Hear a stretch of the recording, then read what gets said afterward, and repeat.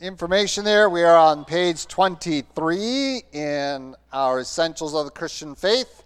We are starting into talking about the church. And this should be kind of exciting because it's talking about you. You, yeah. If you're a follower of Jesus Christ, then you are part of the church. So, church has been widely defined by different people. In most people's minds, when they think of a church, what do they think of? Building. Structure. With a, here's a church, here's a steeple, you open and there's all the people. So that's the church, right? Is the building? No. Obviously, that is not, because the early church didn't have a building. It was many years before they had building. They met house to house. They met in Solomon's colonnade on the Temple Mount in Jerusalem. But as they traveled around, they really met in homes. So they really didn't associate that with a facility. That's really a more modern thing that happened much later. Really, they didn't have a place of meeting in terms of a public building probably till after Constantine. So that late. So hundreds of years the church survived without buildings. They did have meeting places that were well known, and even secret meeting places. And some of those you can still visit and see where they worshipped in places where they could be safe. Places like caves, because you can sing as loud as you want in a cave, and most people can't hear you. So they sang in places like that. They gathered out in the open. In the church at Philippi, they gathered by the river, right? And so that's where they found Lydia and there in Philippi. And so I was able to, when we went to Greece, to go to that river, and it's not big, it's really a stream, and you can gather there. And there are several churches all along that river bank trying to locate where that might have been. And so they just went outside the city to a place like that and realized that a majority of Jesus' ministry was not in a building, right? Certainly he did minister in the temple, but most of his, and in synagogues, but most of his activity, teaching ministry, was just out in the countryside. So the church is not a building. So what is the church? The body of Christ. Now, we have a couple of ways to define that, because we'll use the term local church and we'll use the church universal or Catholic church. And that's all Catholic means, is universal. And so when I use the term Catholic Church, I'm using it in its technical sense, that it is the universal church. And usually if I'm talking about what people think of as the Catholic Church, I'll use the term the Roman Church. And realize that the Eastern Orthodox are also view themselves as the Catholic Church, the universal church. What that means, the reason they use that term is because it's an exclusive term. It means either you're a part of us or you're not part of the church. And so if you're not in the Roman church, it excludes all of the Eastern Orthodox, it includes all of the Protestant, it includes all of the radicals, because that's the fourth category of Christendom. So you have Eastern Orthodox, Roman, Protestant, and radical. All right, so Baptists, Hutterites, Amish, Mennonites, all of those are in the radical category, historically. Brethren, all of those would be in the radical, not in the Protestant. They didn't participate in the Protestant Reformation. That would be your Lutherans, your Methodists, your Reformed Church. All of those are in that grouping of Protestant churches. So when we use the term Catholic throughout this study, please understand I'm talking about the universal church. I usually don't use it because of the confusion, but I think it's worth noting. And so letter A we have here in our study is the universal church. The body of Christ is the term used in Scripture. The bride of Christ, the Catholic Church. It includes all those from Pentecost to the rapture who are followers of Jesus Christ. And so it is when we talk about the gathering of the saints in heaven, referring to the church age saints, it is all those who receive Christ from Pentecost to the rapture. And maybe even, we're going to limit that. The question is about what about the 144,000 during the 7 years of God's wrath? Are they part of the church? Well, they are kind of jointly membered, but so are all the Old Testament saints. So we're going to talk about them, but we usually refer to the church as all of those from that point. So it's not only universal in terms of worldwide, and therefore believers in the Philippines are my brother, and we are one church with them, but it is all the time of the church age. So it's not all over the place, it's also all over this period of time is the church. Now, the Bible has these terms it uses, and normally it is using those terms to refer to the larger universal Catholic Church. However, most of the instruction, when you find it in Scripture, is really pointed to local churches. Local churches are the recipients. That's why you hear in the names of the letters to the churches. Okay? The Church of Smyrna, the Church of Ephesus, the Church of Philippi. So we need a second definition of this word for a working knowledge of how the New Testament views the church. And that is the local church. And this is really the word, what the word means. Ecclesia means a called out assembly. Okay, that's what the word means. The Greek word for church is ecclesia. That's why we call this ecclesiology, the study of the assembly, the called out assembly. And so you cannot have a church and not assemble. Because that's what the word means. The word means assembly. It's inherently in the very name of what God calls us, is that we will assemble. And whenever we have people that are dismissing the assembly of ourselves together, they are really dismissing that we are even a church. And that's what's going on now on an incredible level of churches not being churches. They can't be called churches because they're not assembling. We are not a called out assembly. So you can't refer to yourself as a church if you're not assembled.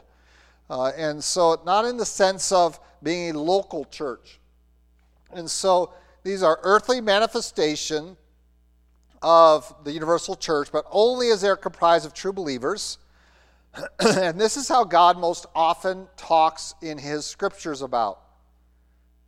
He works extensively here, and our study is going to be focused on this. We are not neglecting the universal church.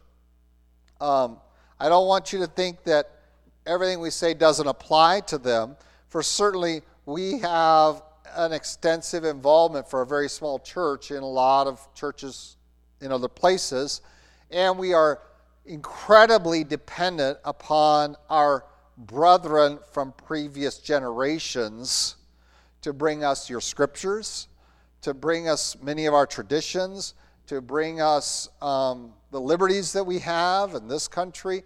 We are incredibly indebted. And but we're also very much burdened with the need to carry it on for the next generation. And hence, that's why we have children's ministries. We recognize we have a responsibility to be examples to them and to preserve Scripture for them and to communicate good doctrine to them, that we have our role to play in the history of church.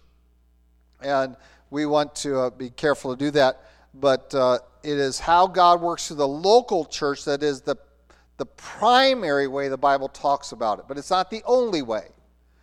Because certainly it refers to the bride of Christ and the larger body from all peoples, tribes, tongues, and nations. Those are great terms, by the way, to refer to the church that we are out of, ecclesia, we're called out assembly. The ek is called out. We are called out from all people, tribes, tongues, and nations. And all those divisions of man, we are called out of them into this new division of men called the assembly. Okay, so we are the assembly of people from all people, tribes, tongue, and nation, because we are unique to those four things. And so even in heaven, it says there will be people of every tribe, tongue, people, nation. And there will be the body of Christ. So we are the body. And we'll see that put into practice in local churches.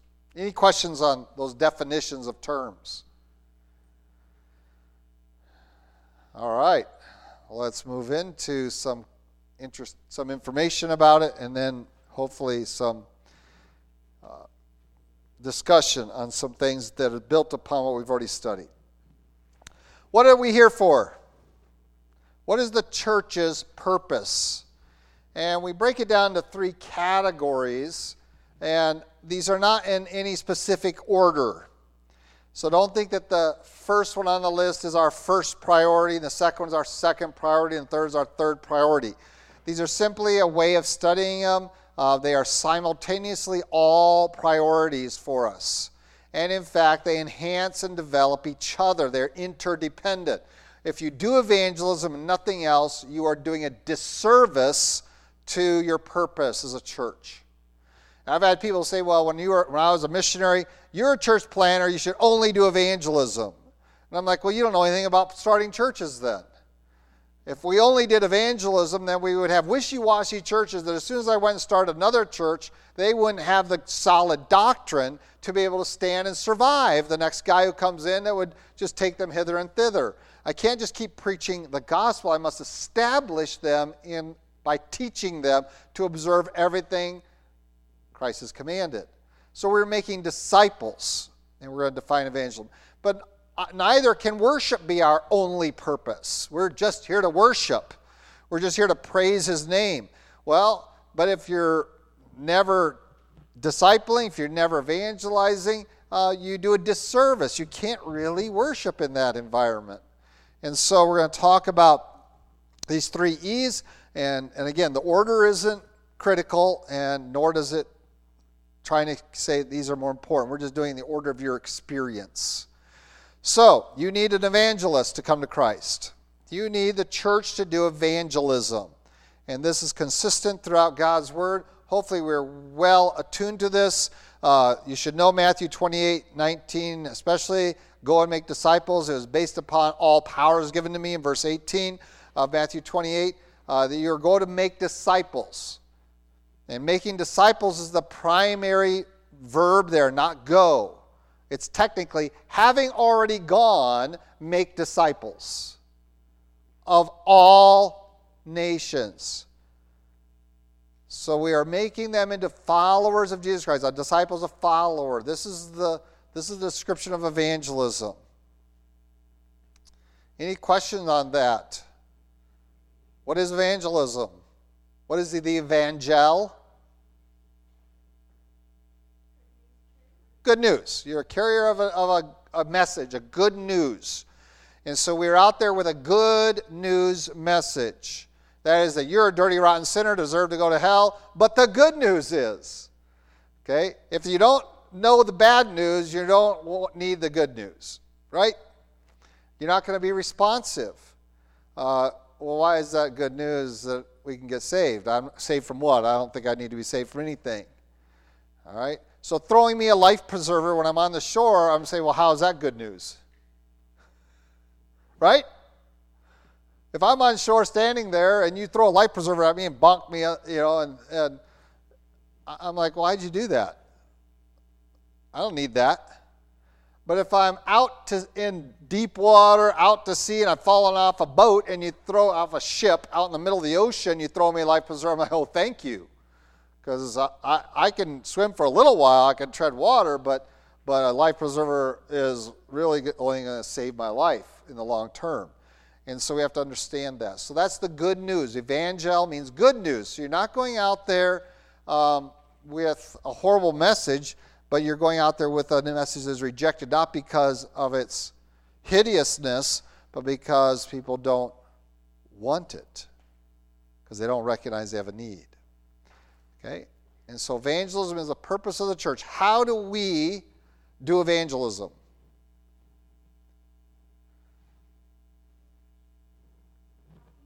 All right, you're going to share the good news. Good news is how do you share news? Well, you do it in print. You get a newspaper. You do it by your social media. That's one way we communicate. You do it by conversation. What's the news? What's going on in your family? We do it in a variety of ways to communicate this message.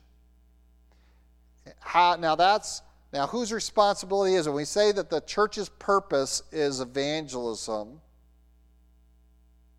what does that mean for you and me, both individually and as a body, as a local church?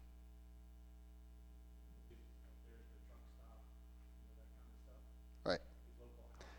Okay, let's talk about programmed evangelism. That is that its purpose was evangelistic.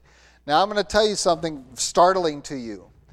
When Sunday school was started, it was started as an evangelism program for churches. The earliest stages of Sunday school was all evangelistic. And it was built upon bringing in the children, that's why it's called Sunday school, of the community. But it morphed, and this is what happens in almost all programming of the church. They often begin as evangelistic movements, evangelistic in their purpose, but then they go and kind of morph into other areas. And now we don't really view Sunday school as evangelistic at all, do you? You don't see that as an evangelistic arm of our church. But in the early Sunday school, 120 years ago, when you go to the 1900s and you see the introduction of the idea of Sunday school, yes, Sunday school is a pretty new concept in ecclesiastical circles. In church circles, it was an evangelism program. It was all about outreach. They did busing. Once buses came on, you were to collect these kids that were just running around the streets doing nothing on the Lord's Day morning, and we brought them in and evangelized them. What do we use now to reach children?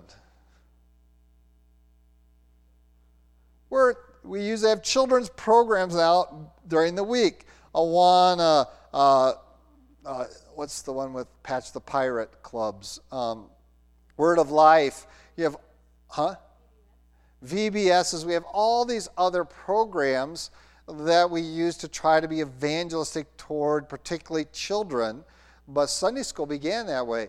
And it's easy for programmed evangelism to drift away from its purpose, its declared purpose.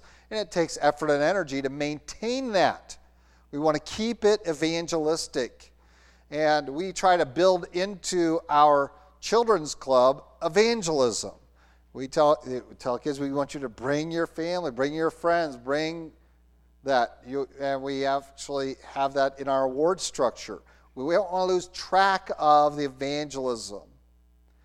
And so certainly we should have programmed evangelism. But some of this has changed, hasn't it? What are some of our prime evangelism opportunities? At work. In your life, your personal life, you have much more opportunities to be evangelistic. Now, you can invite people to church, but our church services are not fundamentally designed for evangelistic reasons. And that's because it's not our only purpose. If our only purpose was to share the gospel and get people saved, then we would have that all the time, and all you would hear the same message every Lord's Day. And maybe some of you have been in such churches that you just get another version of the gospel every week. And people enjoy that because they like it, because they got that check marked, and it doesn't convict you anymore because you're saved, and now you just want to bring your friends and relatives, you invite them to church to receive the gospel. And certainly that was the case during periods of time in our church history. But evangelism in society changes over time. That's what I'm trying to communicate to you. The concept of how we do evangelism programmatically as a body changes. It must. Paul changed it over the course of his ministry, and every church throughout church history must look at their society. How do we reach them with the gospel? So my question is, how do we reach people with the gospel today? Is it effective to invite them to church? Well, what about now, this year? It's illegal. Let's be frank with it. It's illegal in our state right now. That doesn't mean you shouldn't do it. I'm okay with civil disobedience. But recognize you're asking unbelievers to be civilly disobedient without a cause. That is, they don't understand. They just see that as rebellion. So now, that's one of the horrific things that you don't talk about much, is what this has done to reaching people for Jesus Christ. You can't really invite them to church. Not easily. You can, but you're going to have to do it very carefully. And by the way, that's not new. The early church was very much like that. You had to be very cautious who you talk to about your meeting places, because you met in secret. You were down deep in the catacombs of the city. You met in the sewers. You met in caves. You met out in little eddies and valleys and mountainous areas, remote places. So you had to be careful, because you expose yourself and your whole congregation. So that's not new to the church. But the churches, when it comes to evangelism, there's not a set format of how to do it. It must be, I need to get the good news out. What is the mechanism we use today? Well, how should we be doing it? But one thing has never changed, and that we talked about this morning. Your life is the most powerful evangelism tool available, is your life. When we live righteously and godly in this present world, we bring attention to ourselves that there's something different about us. This is the most effectual evangelism. Is it the only kind? No. There's certainly what I call random evangelism. And Paul did that. He walks into Mars Hill, he walks around, and his evangelism at Mars Hill is very different than his evangelism in the synagogue on the Sabbath, wasn't it? Very different, a different approach. He comes in, he's going to engage these philosophers and these pagans. They're not really pagans, they believe in all these gods. And so he's going to engage them very differently than he engaged the Jews in the synagogue and the God-fearing Gentiles who listened outside the synagogue to the messages. Very different kinds of evangelism. You ever thought about going into another church to do evangelism? Think about that. Paul did that. He went into a synagogue to do his evangelism. Try that someday. Should we walk over to the Mormon church over here to do our evangelism?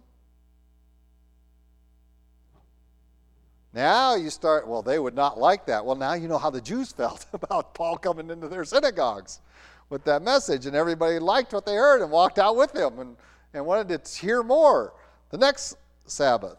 And so that was a mode that he used. Was he able to continue that? Not always.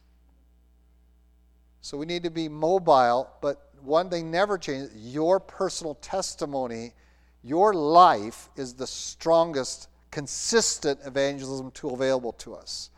And then as a church, standing for righteousness, for holiness, for Christ, and for truth, again, I think is the most powerful. We're to be a light that penetrates the darkness, both planned and also, just trusting the Lord. Under evangelism come missions. Missions should be in this category as well, that we are using our resources, and by resources, I'm not talking about just money. I'm talking about your prayers. I'm talking about your people, your time, your energies, that we are advancing the mission of Christ's commandment to go to all nations. And so in many respects, we are involved in evangelism. In India, we are involved in evangelism in Haiti. It's very exciting what's going on in Haiti, but we want to see it sustained. We're involved in evangelism in the Philippines. But again, we've seen this great dampening of evangelism all over the earth in this year. So we need to explore how can we do that. And we need to be mobile in our evangelism is to get the good news out to people. And so I'm not against using social media to do that, to share your testimony, but rather than just sharing a picture or a meme or something like that, is that meme? Meme. Because the E makes it say its name. So it should be meme. Anyway, it should be more substantial than that. It should be personal. But we should have this personal evangelism going on, engaging people. Any questions on evangelism? What's entailed? Making disciples, bringing them to become followers of Jesus Christ, what Matthew 28 says. It's not just pray the sinner's prayer, put a notch on my spiritual belt, and move on. It's make disciples, teaching them. So that brings us to our second one, edifying the saints, the believers. Edification, what does edification mean? To build up. So now we've given them the good news, they've responded by faith. Now our responsibility to one another is to build up the believers, to strengthen each other. And again, remember, what is the definition of church? What does the word ecclesia mean? Called out assembly. So, how do we fulfill this function?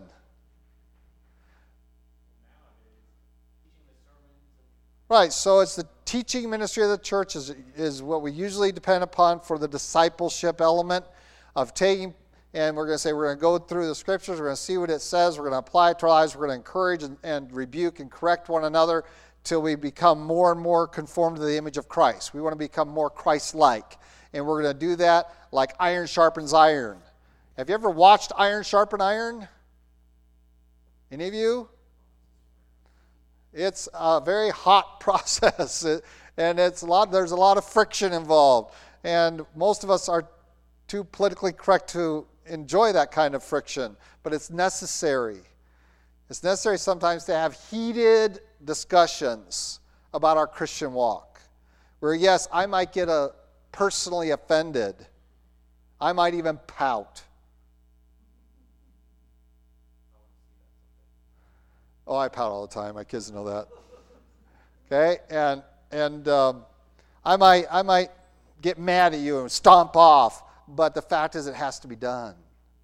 And so discipleship isn't just positive teaching. It's about rebuking, correcting, instructing, righteousness, doing all things necessary to sharpen one and say, hey, you're missing the mark.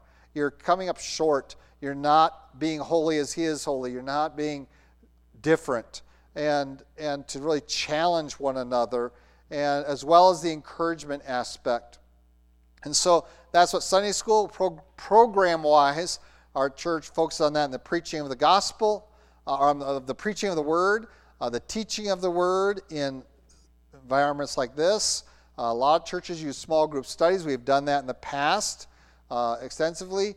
And our Sunday school is really built on that we have people, our children, if they go through our Sunday school program, get Genesis through Revelation. Between junior church, Sunday school, they get it.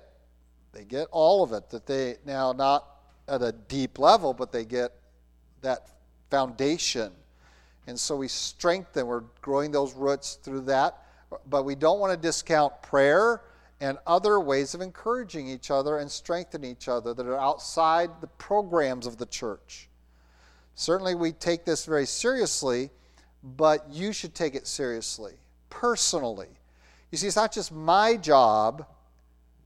I know you pay me to do this, but it's not just my job to edify you. It is your job to edify each other.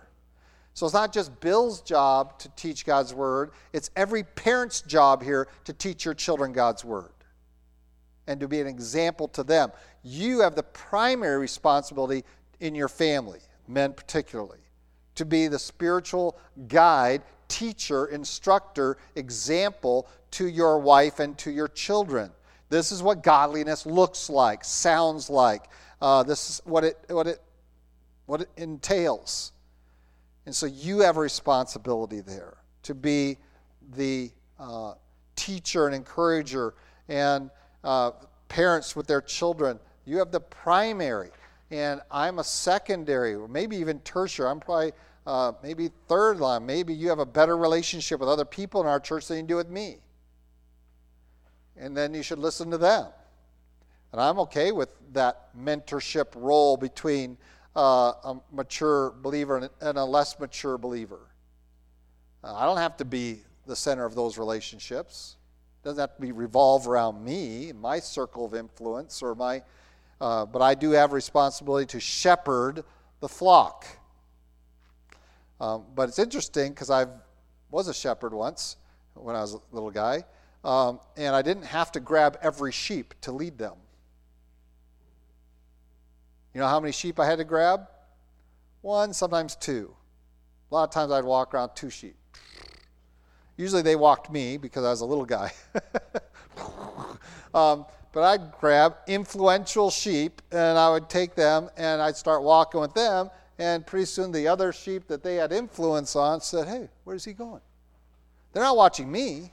They're actually watching their fellow sheep. And they're going to go with them. And they're just going to be, and you can just take them from pasture to pasture, really just with one or two. Take 1 or 2. And then that one, and then they all are watching that. And so I don't have to personally carry everyone along, because you should be influencing each other to stay as the flock of God, as the fold of God, moving along, following Jesus Christ. Because really I'm a sheep too. I'm just, Christ is the shepherd, I'm the under shepherd, and have that responsibility. So we have a requirement to edify, to build up, to strengthen until we come to unity. That's the Ephesians passage listed there, right?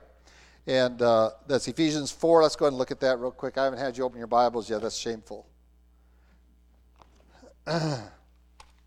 You don't have to trust me. I have all the verses here. I hope you look these up before you come. Let's go ahead and read Ephesians 4, 11 through 13. Someone will read that for us?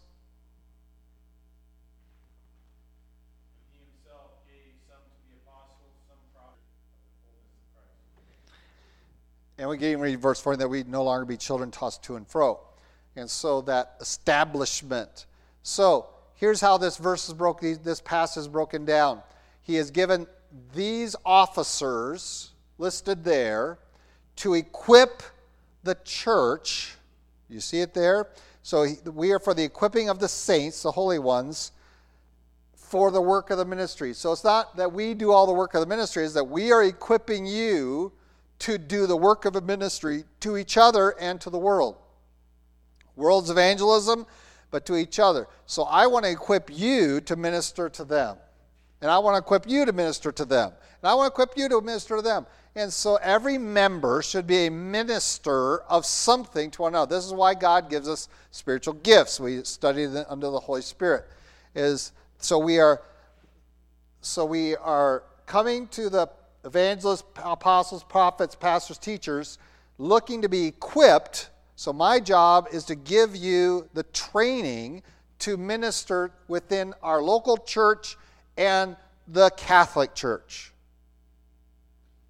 Okay, both. So I want you to be able to minister to people in the Philippines or in India. You should be able to minister to them and to other Christians you know that aren't part of this local assembly. And I hope you enjoy getting into conversation. I know they say don't ever talk about politics or religion, but those are probably, that's a lie, because those are the two things you probably should be talking about mostly with people. Because you have nothing to do with the weather. And sports is irrelevant. Becoming more and more irrelevant every day, isn't it? Can't even do it in this state. So we should be talking about this. We should be engaging. So unity comes when we all do our part to minister each other. And so the question is, the requirement for edification doesn't fall just on my shoulders. It falls on your shoulders. What are you doing? Are you even looking to be equipped to minister to others in your church? What are you doing for them? We always go to church and say, what are they going to do for me? Which is completely upside down, but that's what our American mentality is. What is this church going to do for me? What is this program going to do? Do you have a program for my family, for my kids? And instead of coming to church, what can I do here? And I love the Schmidts coming in and saying, I love families like that come in, they're mature in the Lord, and one of the first things they'll say is, well, we need to be involved. What can we do? And that should be all of us. All of us should say, what am I doing in this church? Not by, why am I here? But what am I doing for this church? Because I'm here to minister to them. How am I doing it? And there's a host of ways to do it beyond teaching God's Word. There are many, many needs. This morning, I got to come out here in my Sunday best and do a dirty job. You know why I had to do that dirty job? Because we have some clown that wants to come every Saturday night and do donuts in our parking lot and spray the whole front of our church sidewalk with stones. So I come out here, get the broom. Here I am in my suit and shoes. And it just, it's not how I want to come to church. You know, it's not the first thing I want to do when I come out, because I'm the first one here. So you want to minister to me?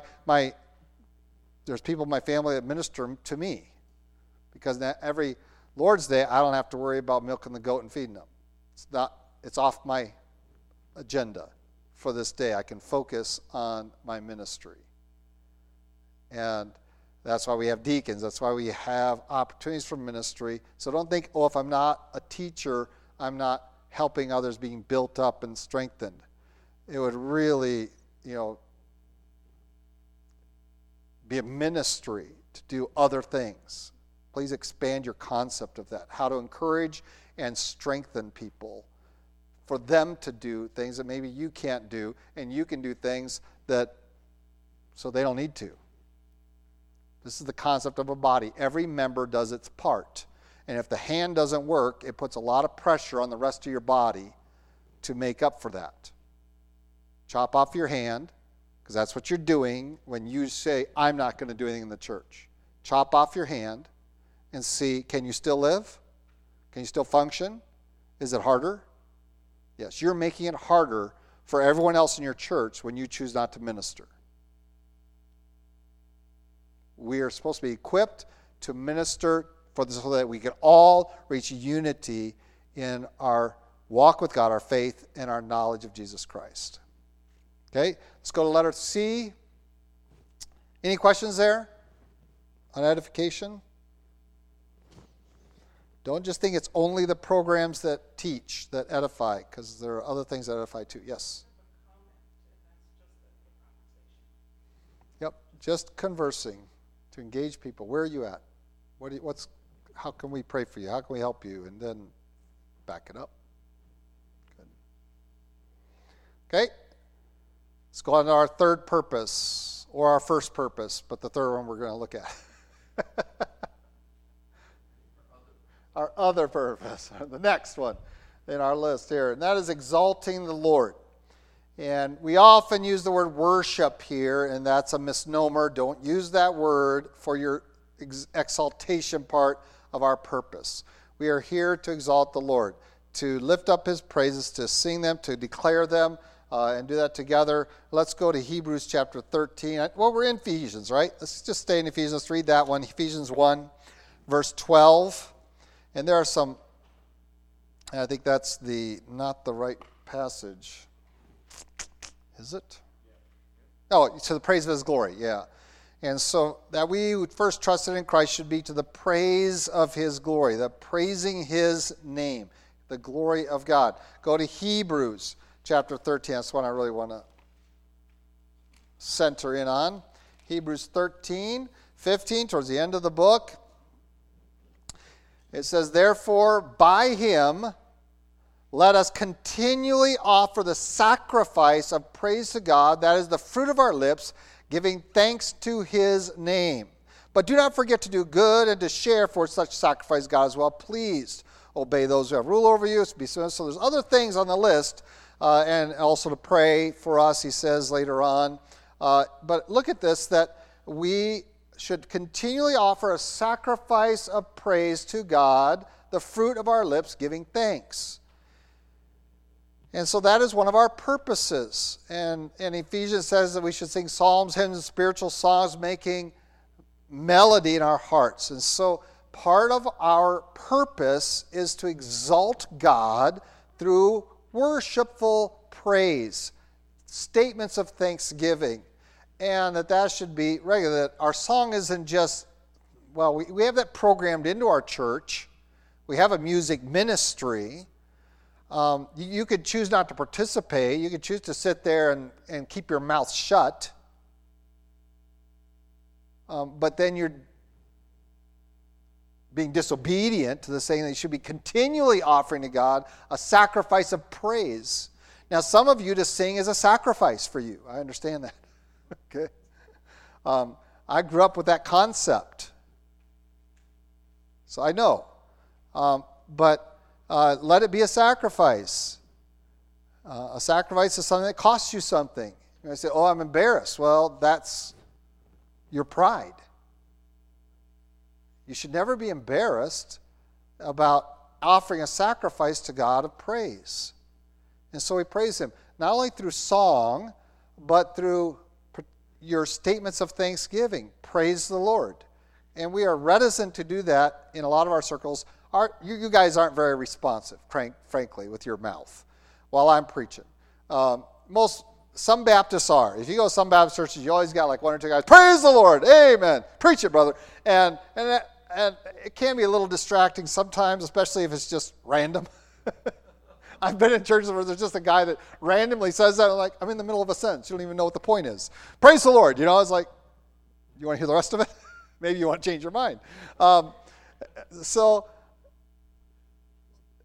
notice that the focus is on giving thanks to God, praise to His glory, that we are exalting Him with our mouth. We do that not just through song, but we do have a command to sing. Sing is certainly one of those. We might have that command to do other forms of speech. But I want you to notice that it is your lips that praise Him. It is the fruit of your lips, giving thanks to Him. There are other ways that you can sacrifice to God, and certainly those God is pleased with. But when we come to exaltation, our focus is usually on our lips. And so I'm okay if you don't know what to say. One of the best ways to praise the Lord, I think, is to read Scripture out loud. Now you don't have to come up with the content. And you know the content is good. Because it's right out of God's Word. Unless you're quoting from like Job Street Friends or something. Don't use their words.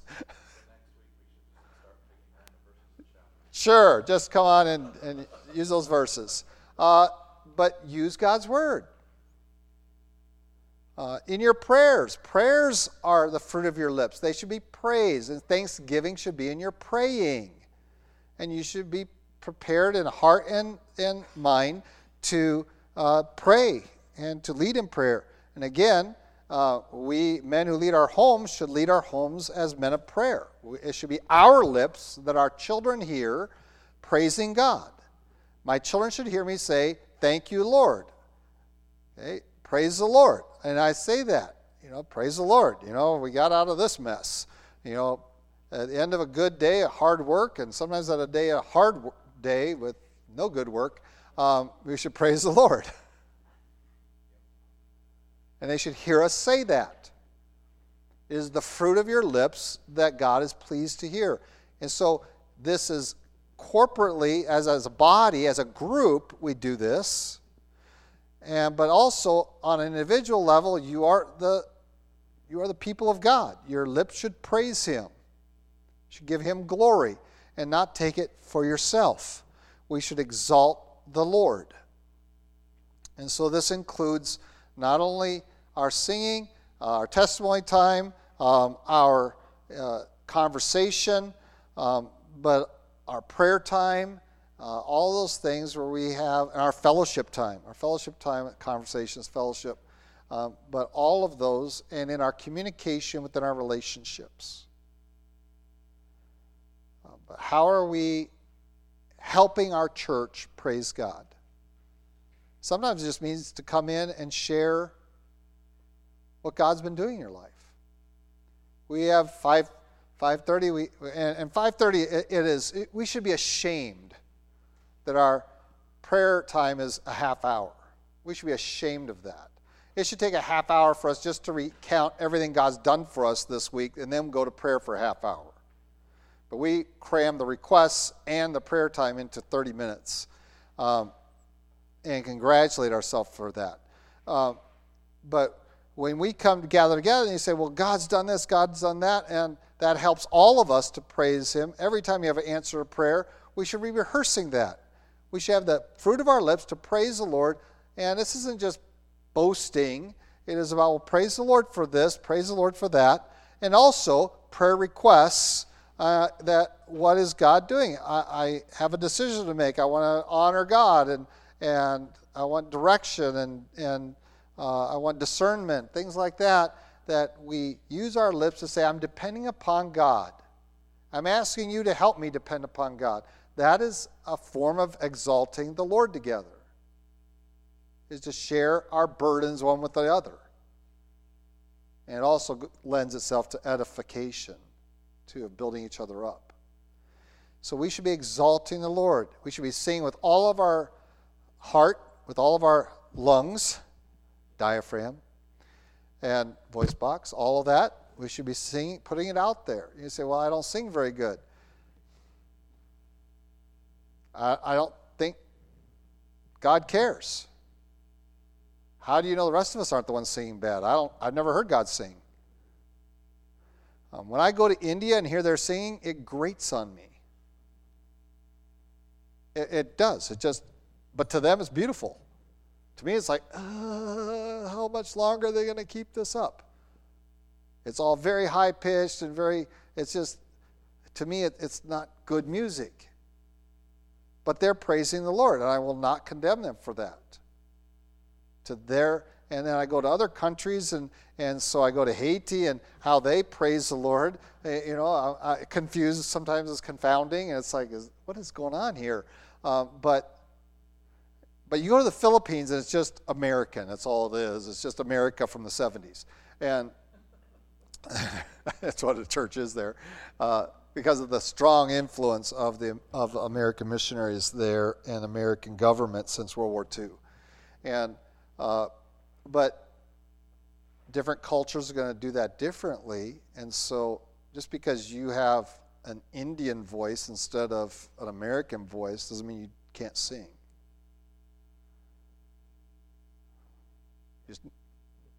We should be praising the Lord with our lips. Any questions on that? Yeah, well, I don't discourage children that want to sing. I will never discourage that. I'll train them in it, how to do it better. But don't let that be discouragement. If I come and if you want to say, how can I sing better? I'll train you. I can train you to sing better. Everyone, singing, there is talent, but then there is training. And even the most talented singers got training to get better. And so every voice can be trained to sing because God has designed you that way. You can sing better. You need practice and training. It's a skill. It's a capacity.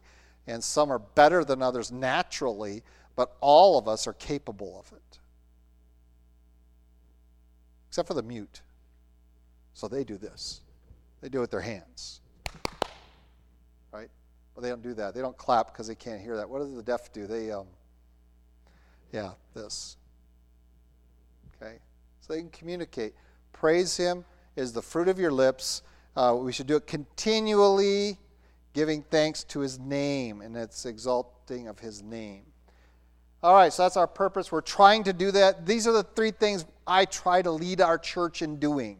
I have responsibility for this assembly that we try to engage these. But you have a responsibility, men, for your homes, and each of you as followers of Christ to do it for yourself. Am I pursuing these? Because you are a part of the body of Christ, the universal church. And so you should be doing that in your sphere of influence and and be as committed to it as I am trying to do it in this assembly. And when we fail, we need to pick it up a little bit, pick up our game, and say, we're not doing enough of this. We got to, and again, probably the one that needs our greatest attention in terms of being adjusted to our circumstances is how do we do evangelism. But the exaltation and the edification, I think, are established for us, that we need all of these. And there's a little more breadth there. Don't have this narrow view that only the teaching of God's Word is edifying. That is just not the case. It is very edifying. It is strengthening. There's a lot, and good content can do that. But it needs to be balanced with example and other ministries to encourage one another. Yep. Let's have a word of prayer. Get out of here tonight. Lord God, we do thank you for your love for us, and we thank you for calling us out, to inviting us into your family out of the world, and then to call us not into a private environment, but an assembly, a church. That we can be brethren with those that we have never met over many centuries now.